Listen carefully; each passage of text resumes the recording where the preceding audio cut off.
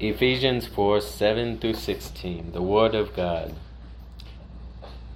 says, "But to each one of us grace was given, according to the measure of Christ's gift. Therefore he says, when he ascended on high, he led captivity captive, and gave gifts to men. Now this he ascended, what does it mean? But that he also first descended into the lower parts of the earth. He who descended is also the one who ascended far above all the heavens, that he might fill all things. And he himself gave some to be apostles, some prophets, some evangelists, and some pastors and teachers, for the equipping of the saints, for the work of the ministry, for the edifying of the body of Christ, till we all come to the unity of the faith and the knowledge of the Son of God, to a perfect man, to the measure of the stature of the fullness of Christ, that we should no longer be children, tossed to and fro, and carried about with every wind of doctrine, by the trickery of men, and the cunning craftiness of deceitful plotting. But speaking the truth in love, may grow up in all things into him who is the head, Christ, from whom the whole body, joined and knit together, by what every joint supplies, according to the effective working by which every part does its share, causes growth of the body for the edifying of itself in love." You may be seated. Holy and righteous Father in heaven, we now come before you, your throne, as beggars, Lord. Father, we are in desperate need of you. I am in desperate need of you to preach this word. Everyone in here is in desperate need of you to hear this word, to receive this word, to obey this word. Father, may I decrease, that you may increase.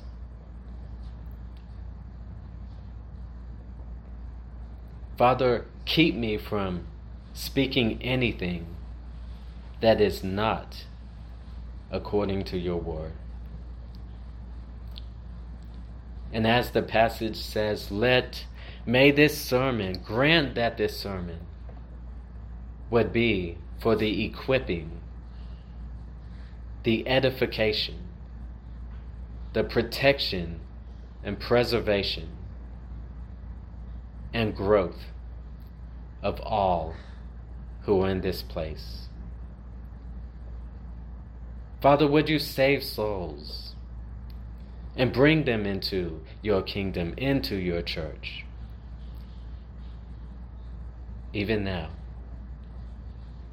In Jesus' name I pray. Amen.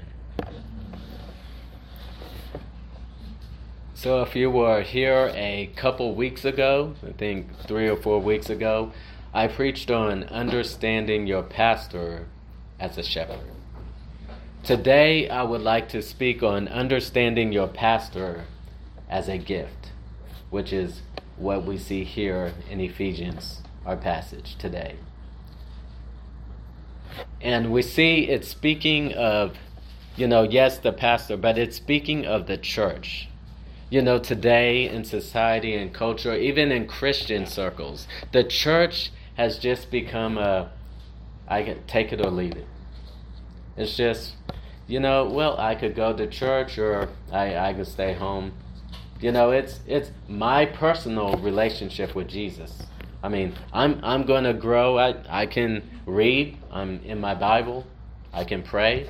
I can do all that. I don't need the church.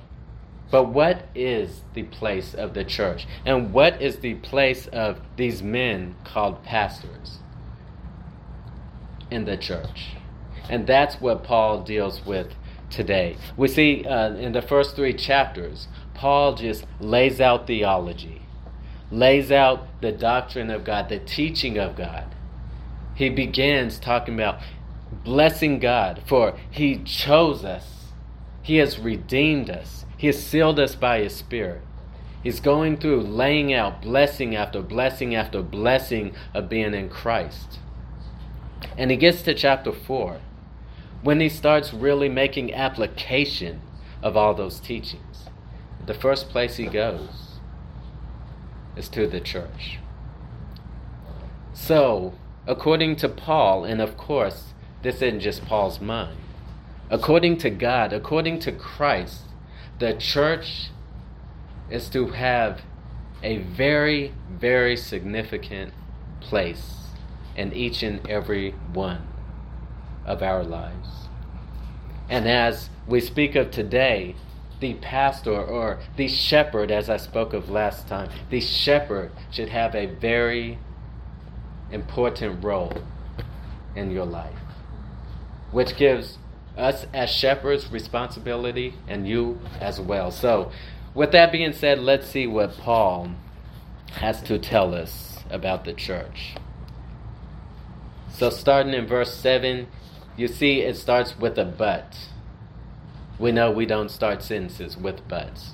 So, in verses 1 through 6, we see Paul here, he's calling the church. In verse 2, he's calling them to walking worthily of their calling. He's telling them walk in lowliness or humility and gentleness. He's calling them to be of the same mind and the unity of the faith. Tells them there's one Spirit, there's one body, the church, one Lord, one faith, one baptism, one God, one Father of all. And then he starts speaking of these gifts that Christ has given to the church, called pastors. So we see in verse 7, he says, "But to each one of us grace was given, according to the measure of Christ's gift." Therefore he says, this speaking of Christ, therefore he says, when he ascended on high, he led captivity captive and gave gifts to men. In other words, the Lord Jesus, after he had come from heaven into this earth, after he had lived a perfectly righteous life on our behalf, because that was God's requirement, after he suffered on the cross, bearing the sins of his people, he suffered the wrath of God, and he went to the grave for 3 days, and he rose again. And as Paul says in Romans, he was declared to be the Son of God with power, according to the Spirit of holiness, by his resurrection from the dead. And after 40 days, he ascended back into heaven and sat down at the right hand of God. So he ascended. And it says, when he ascended on high, he led captivity captive. What does that mean? Well, each and every one of us, perhaps you're still in that state, but I know many of us have been freed. Each and every one of us were born, and we were slaves of sin. We were captives of Satan. Yes, we could choose our sin, but we were still a slave to it.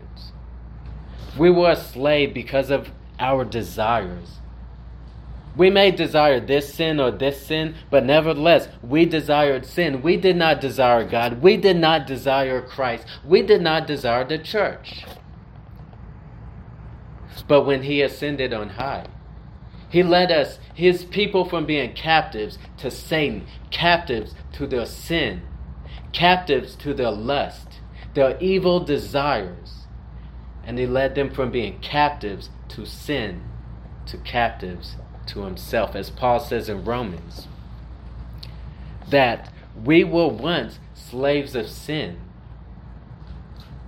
But he says we've been delivered from that former doctrine We've been delivered, and now, being set free from sin, we become slaves of Christ. He led us from being captives to sin to captives of Christ.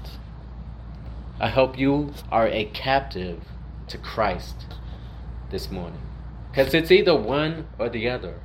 There's no in between. You're a slave, you're a captive of Satan and your sin, or you're a slave of Christ.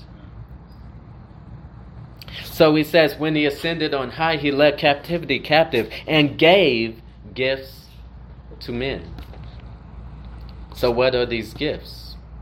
Well, first in verse 9, Paul wants to take a step back and he wants to go a little deeper into the one who ascended, Jesus Christ. He says, now this he ascended, what does it mean? But that he also first descended into the lower parts of the earth. So Christ, the one who ascended into heaven, it said he first descended into the lower parts of the earth. Now what does this mean? Well, this phrase, lower parts of the earth, is used about 6 times in the Old Testament. Now there are times it refers to hell, like in Psalm 63. Where David is praying, he's like, those who persecute me, they'll go into the lower parts of the earth. But it's also used just speaking of the earth. Actually, David speaking of his mother's womb, Psalm 139. He says, you knit me together in the lower parts of the earth. So it's really the context that tells us exactly what this phrase means. But we know that Christ, the one who ascended, he descended. In the book of Philippians, Paul tells us, he was in the very form of God, but did not count equality with God something to be grasped. But he emptied himself, all of his heavenly privileges. Yes, he remained God, but all of his heavenly privileges, he emptied himself, and he came as a form of a slave. And Jesus said when he was here, he said, I did not come to be served, but to serve and give my life a ransom for many. So Jesus Christ, the one who ascended and sat at the right hand of God, he first descended into the lower parts of the earth. Verse 10, he who descended is the one who ascended far above all the heavens, that he might fill all things. And he himself, these are the gifts, he himself gave some to be apostles, some prophets, some evangelists, some pastors and teachers. So we see here 5 divisions. So first of all, we see the apostles and prophets. Well, if you go back to Ephesians 2:20, he says the church was built on the foundation of the apostles and prophets, with Jesus Christ being the chief cornerstone. There was one Christ, and there was one group of apostles and prophets that the church was built upon. But then we have evangelists, pastors, and teachers. Evangelists are the ones that go out, preach the gospel. But here we see pastors and teachers, which teaching, of course, is a role of the pastors. So when Jesus Christ ascended to heaven, he gave gifts to each one of you. Gifts of pastors and teachers. So before we even go any further, when you give a gift to someone, what do you expect? Do you expect them to say, oh, no, thank you? I'm good. I don't need your gift. Would that not even offend you? So here, Christ, who not just walked up and said, here's a gift. Christ, who loved you before the foundation of the world. Christ, who set aside all of his heavenly riches. Christ, who came into this earth, lived a life that none of us could live on your behalf. Christ, who took all of your sin in his body, suffered the infinite wrath of God for you. He rose again on the 3rd day. for you to be declared righteous before a holy God. Christ who loves you with an everlasting love. Christ who only is for your good. All things he's ordained for your good. Every good gift, every perfect gift comes from above. It comes down from the Father of lights. It comes down from Christ. This is the one who gave you these gifts. Shall we reject the gift of Christ? What shall we do with the gift? The gifts that Christ gives. The gifts of men. For, as we'll see here, for the good of your own soul. So it says, he gave these gifts of pastors and teachers. Verse 12, for the equipping of the saints, for the work of ministry. So this word equipping, think of it this way. If you have a piano, and you need to tune that piano, and you go through each and every chord, and you tune it perfectly, so that the entire piano works together just right. That's what this word equipping means in its original language in the Greek. So, as pastors, we are not just to come up here and preach some message just generally to everyone here. Then you go home. Then you come back. We do the same thing. You just show up as spectators to hear a sermon. That's not the reason Christ gave you these gifts. He didn't just give you someone to show up and preach a message to you. You're like, hey, I can stay home. I can watch it on TV. I can pull it up on YouTube. Well, really, is that what we are to do with Christ's gift? It says, for the equipping of the saints for the work of the ministry. That means as pastors, we are to equip each and every one of you individually. Yes, we preach a message to everyone here. But we have to go to each and every one of you and fine-tune you, so to speak, and equip you for what? The work of the ministry. A lot of times we're like, well, they're pastors. They're the ones who do the ministry. Or these people are deacons. They're the ones who do the ministry.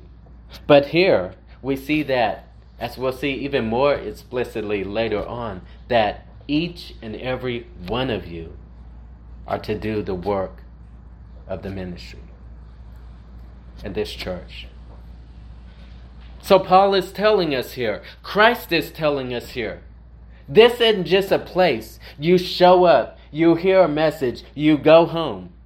This is a place that you come to be equipped and to get involved in the ministry. And as we'll see later, the church doesn't even function properly if everyone isn't doing that. So, equipping of the saints for the work of the ministry for the edifying of the body of Christ. Edifying, this word means building up. So as each and every one of you are equipped, the church is built up. So, the first purpose we see here of your pastor as a gift is for your equipping and your edification. Now that's looking at it from a positive stand. But as we come here, we look in verse 13. We see that this equipping, this edification to the unity of the faith, the knowledge of the Son of God, that's essential. But there is another side we come to in verse 14. But let me mention this real quick. I want to pull this out. So we see at the end of verse 13, it says, to a perfect man, to the measure of the stature of the fullness of Christ. Now you may hear that statement, and your first reaction may be like, that's impossible. No one's going to be a perfect man to the measure of the stature of the fullness of Christ. Well, why is Paul calling us to this? Have you considered that? You know, I preached a sermon a while ago, Sanctification by Faith. And it was off this verse, according to your faith, let it be done to you. Do you even believe that you can become that? Not by your own power, of course, but by the power of God. Can God make you into this perfect man according to the measure of the stature that is the fullness of Christ? Now, we hear that word perfect, and we're like, that's impossible, because we think, oh, that means sinless. Well, this word teleon in the Greek, it means something that has gone through these steps to reach consummation. If you think of it as a man, you know, you're born, you go through various stages in maturity, but there is a point when you get around, 18 to 21 somewhere, where you would be considered teleon. You're a perfect man. You're like, no, I'm not. Well, according to this word, you are. You've gone through every step in growth and maturity, and now you have become what Scripture, or how Scripture here is using this word perfect. Now, spiritually speaking, it's used 19 times in the New Testament, but I think we get the clearest understanding of what this word means in the words of Paul in Philippians. In chapter 3, he uses this word. You know, when he's just given who he was. He's like, look, I was a Pharisee. I tried to keep the law. And, you know, in that I would have reason for boasting. But he says, all those things which were gained to me, I now count them as loss. Yes, I count all things as loss, for the excellency of the knowledge of Christ Jesus the Lord, for whom I suffered the loss of all things, count them as rubbish, that I may gain Christ, and be found in him, not having my own righteousness, which is by the law, but a righteousness that is by faith in him, a righteousness from God by faith, that I may know him, and the power of his resurrection, the fellowship of his suffering, even being conformed to his death, that by any means I may attain to the resurrection from the dead. And he says, I do not consider myself to have attained, but I press on to lay hold of what Christ has laid hold of me for. I don't consider myself to have apprehended, but one thing I do.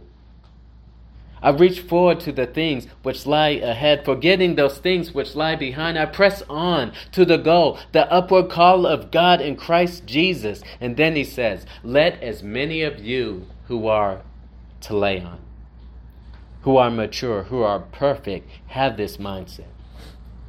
And if anyone thinks otherwise, God will reveal even this to you. So, who is this perfect man, this perfect Christian man, this mature Christian man? It is the one who counts all things lost for Christ, the one who puts all his hope in Christ, trusting in the righteousness of Christ alone. All his life, this one thing defines his whole life. He's pressing on towards Christ. This is the perfect man according to the measure of the stature of the fullness of Christ. And still, we know that man still sins, but this man repents. And this man keeps pressing on towards Christ. And this is what we are all called to be. And we can be that by the power of God. The power that raised Christ from the dead is at work in you if you are a Christian this morning. And we can press on to be that perfect man. But as we see here, the church, your pastors, it's a vital part of that. It's not a disposable part. In other words, you're not going to become this man if you neglect what Paul is setting before us today. But anyway, now to looking at it from a negative side. So we've seen the pastors are gifts for your equipping and edification. On the negative side, verse 14, that we should no longer be children, tossed to and fro, carried about with every wind of doctrine or teaching. It says, by the trickery of men and the cunning craftiness of deceitful plotting. There's a lot of teaching out there. It may be easy to just recognize teaching that is, that's clearly false, but that's not the teaching that's so dangerous that he's talking about here. You see, this teaching is by the trickery of men, the cunning craftiness of deceitful plotting. It's not a teaching that we can just say, that's obviously false. That just changed one thing here. It looks good. I mean, even Paul says, Satan himself comes as an angel of light in disguise. So it's no wonder that his ministers come disguised as ministers of righteousness. They're all over in our churches today. They'll just change this small thing that, this is inconsequential. About the deity of Christ. When Jesus Christ came from heaven, when it said he emptied himself of his deity. He wasn't God. Just little things like that. That's no big deal. I still believe in Jesus. Well, you don't believe in the biblical Jesus. So, when you guys come, and your pastor, a gift from God, stands up here to open up the Word of God, it's as we see in verse 13, to come to a unity of the faith and knowledge of the Son of God. So what we believe about Christ, it should be unified. It shouldn't be, I believe this. I believe this. We can all get along. We can set that aside. Now, there's certain things, yes, we should, be gracious with each other. But there's certain things that we must be unified on. So what are some of those things? We could go a lot of places, but if we just back up here, verse 4, he says, there's one body. So he's talking about the church. We should be unified on our doctrine of the church as the body of Christ and all that implies, which what we're dealing with today. He says, there's one body and one spirit. We should be unified on our doctrine of the Holy Spirit. He says, you were called in one hope of your calling. We should be unified in the hope of our calling. There's many that even claim, to be Christian religions. But they're not unified in hope. Because they don't put hope in Christ alone. It's Christ plus, I got to do these things. No, it's Christ alone. And that is your only hope. If you are not in Christ this morning, it doesn't matter what you do. You have no hope. But like Hebrews says, a certain fearful expectation of wrath and fury from the Almighty God. There's only one hope, and Jesus says, I am the way, the truth, and the life. There's many other religions, even claim to be Christian, many other things out there. But Christ isn't the only hope. We need to be unified in this. He says one Lord, one faith, one baptism. There's many out there that say, hey, you can be saved and make Christ your Lord later. Well, according to this, there's only one Lord. And this Lord says, if anyone will come after me, he must deny himself, take up his cross, follow me. He doesn't say, come follow me and we'll get to that later. It says no. If anyone does not hate his father, mother, brother, sister, wife, children, even his own life, he cannot be my disciple. He cannot follow me. He cannot be a Christian. If you love your father and mother more than me, you're not worthy of me. There's one Lord. If you don't lose your life for his sake, you won't find it. There's one Lord. We must be unified in that. One faith, one baptism, that's union with Christ. One God, the Father of all. So these are the things we must be unified on. Because there's many teachings out there. They'll change this little thing about Christ. They'll change this little thing about, well, you can be, a carnal Christian and you live this way, but you still believe. You confess with your mouth, you believe in your heart. There's many deceptive teachings out there.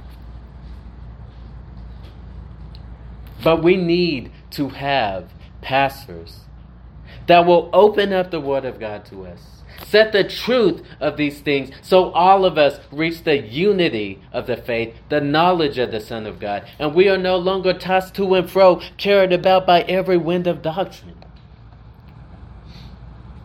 So that's the purpose of your pastor as a gift.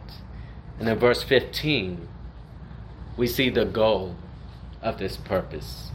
Verse 15, but speaking the truth in love may grow up in all things into him who is the head, Christ. So the goal of all of this, which we have already seen, the goal is growth. Growth to become that perfect man according to the measure of the stature of the fullness of Christ. But then we might say, okay, so I will come to church. So I'll submit myself to my pastors. I will learn from them. I will have them involved in my life, that they can minister to me, that they can equip me for the ministry, that I can be built up. But I can still just go to church and go home. Well, Paul doesn't let us go there in verse 15. When after he speaks of the head who is Christ. Verse 16, from whom the whole body. We can't separate the head from the body. It says from whom the whole body, joined and knit together by what every joint supplies, according to the effective working. Notice that word effective. Effective working by which every part does its share. In other words, the effectiveness of the church and the growth of each and every one of you, yes, it starts with the pastor. But it doesn't end there. Each and every one of you must be involved in the ministry of the church. So I ask you today, what is your involvement in the ministry of the church? Is Christ pleased with your involvement in his body? So we see that when every member does its share, it says causes the growth of the body for the edifying, the building up of itself in love. So we see the purpose of our pastor as a gift for our equipping, our edification on the negative side, for our protection, our preservation. We see his goal is the growth of not just you as an individual, but every individual for the good of the body. Okay, but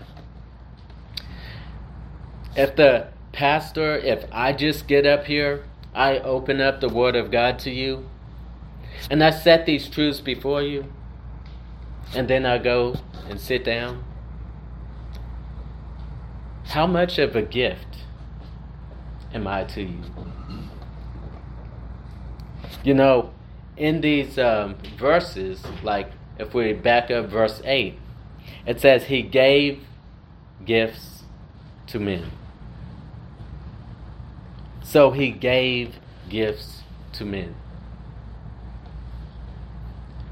Now, yes, your pastor, if he faithfully preaches the word of God, is a gift, but he's only a gift to the extent that he points to the greater gift. This same word, gave, is used many times in scriptures, but especially here.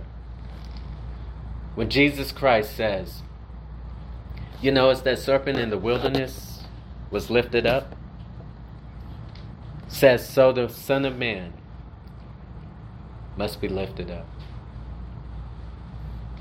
that whoever believes in him may have eternal life. He says, for God so loved the world that he, and here's this word, gave.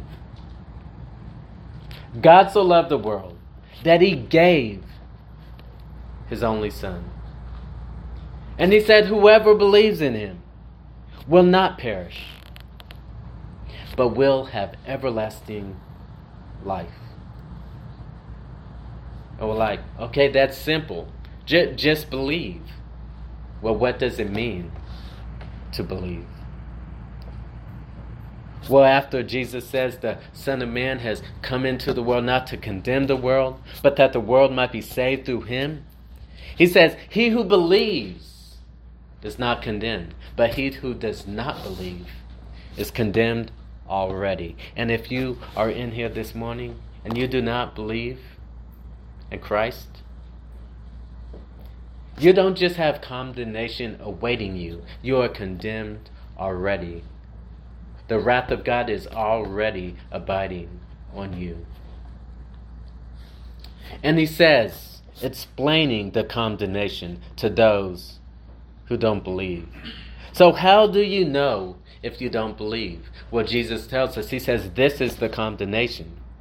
The light has come into the world. Jesus Christ has come into the world, and he's revealed like a light the person and the will of God. The light has come into the world. And says men love darkness rather than light because their deeds were evil.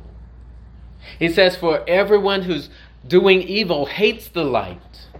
You're like, I don't hate Christ. Well, if you love your darkness and not the light of Christ, you want to live your own way, even though the Word of God condemns it, you hate Christ. You hate the light. It says everyone practicing evil hates the light, does not come to the light. So why don't people believe? Why don't people come to the light of Christ? I mean, we all sit in a service. We all hear the same gospel. Why do some come? Why do some not come? He says, they don't come to the light for fear their deeds will be exposed. So why don't people come to Christ? Why don't people come to the light of Christ? The same reason that cockroaches don't come out the dark corners and run into the middle of the room. They don't want to be exposed. They're like, I like living this way. I'm going to stay in the dark. I'm not going to church around those people. I'm going to be exposed. They're going to present the Word of God, and I'm not going to like it. I'm not going to Christ. I'm not going to the body of Christ. I'm going to stay in my little dark corner. Now, even as Christians who do believe, we can fall victim to this. And we want to withdraw from everything. We want to withdraw from our pastors. We want to withdraw from the people of God. We want to go back in the dark. We don't want to be exposed. But Jesus doesn't leave us there. He says, but he who does the truth comes to the light, that his deeds are clearly seen as being done in God. So what does it mean to believe? It means to come to the light. We have the light of Christ. He's revealed this God who so loved the world. You know, that's one thing that separates Christianity from every other religion in this world. No other religion has a loving God. There is none. They all have this God, oh, you work for me. And if you work enough for me, then you get to go to heaven. You get to live eternally. There's no other religion out there who has a loving God. A loving God who sends his Son as a Savior. No other religion has a Savior. They'll all save yourself. You do these things. You mess up, you do these things to appease your angry God. But God said, you can't appease me, but I know who can, and that's me. So I'm sending my Son to appease myself on your behalf. That's Christianity. He sent his Son. This loving God sent his Son into the world. And Christ has revealed God. Christ has revealed the person of God, the will of God. And he said, he who comes to me, I will by no means cast out. Young, old, rich, poor, it doesn't matter. You come to Christ. He was speaking to the Pharisees at one point, and he said, you know, the tax collectors, yeah, all those people you hate, they're coming into the kingdom before you. It doesn't matter who you are. They condemned Jesus. Oh, why are you hanging out with those people? It doesn't matter who you are. It doesn't matter what you've done. Doesn't matter how condemned you feel. Jesus Christ is a Savior. God is a loving God. Come to Christ. And if you have come to Christ, rejoice that your deeds are clearly seen as being done in God. And as we have come to Christ, as we see in our passage here, we must give ourselves to the gifts he has given to each and every one of you for your equipping, for your edification, for your growth. So that is why we are here today. We're not just here to meet, to sing some songs and hear a message and go and eat some food and have some fun. We're here today. I hope this is the reason you're here today. That you've come to be equipped. You've come to be built up. You've come for Christ to be set before you. You've come longing, hungering, and thirsting after righteousness as Jesus speaks, hungering and thirsting to be this perfect man according to the measure that is the stature of the fullness of Christ. I hope that's the reason that you've come this morning, and that's the reason why you continually come. So, this is the church, the body of Christ, which we have been called. We all have been called. Whether pastors or not, you've all been called to this body. So let, as Paul says, let this whole body work effectively as each of you gets involved in the ministry for the growth of this body, edifying, building itself up in love. Let's pray. Holy and righteous Heavenly Father, Father, I know I am nothing. It's hard for me to believe that someone like me would be a gift to the people here, the saints here, the precious saints in this place. It is true, you use the foolish. I pray, Lord, that you would use this word. It will come powerfully to everyone here.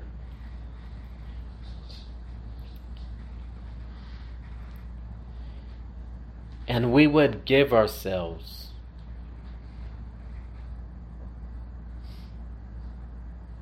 to submitting ourselves unto the gifts of our pastors for equipping, for edification, for our growth, not just as individuals, but as a body, that we may be a church functioning in a way that is pleasing in your sight.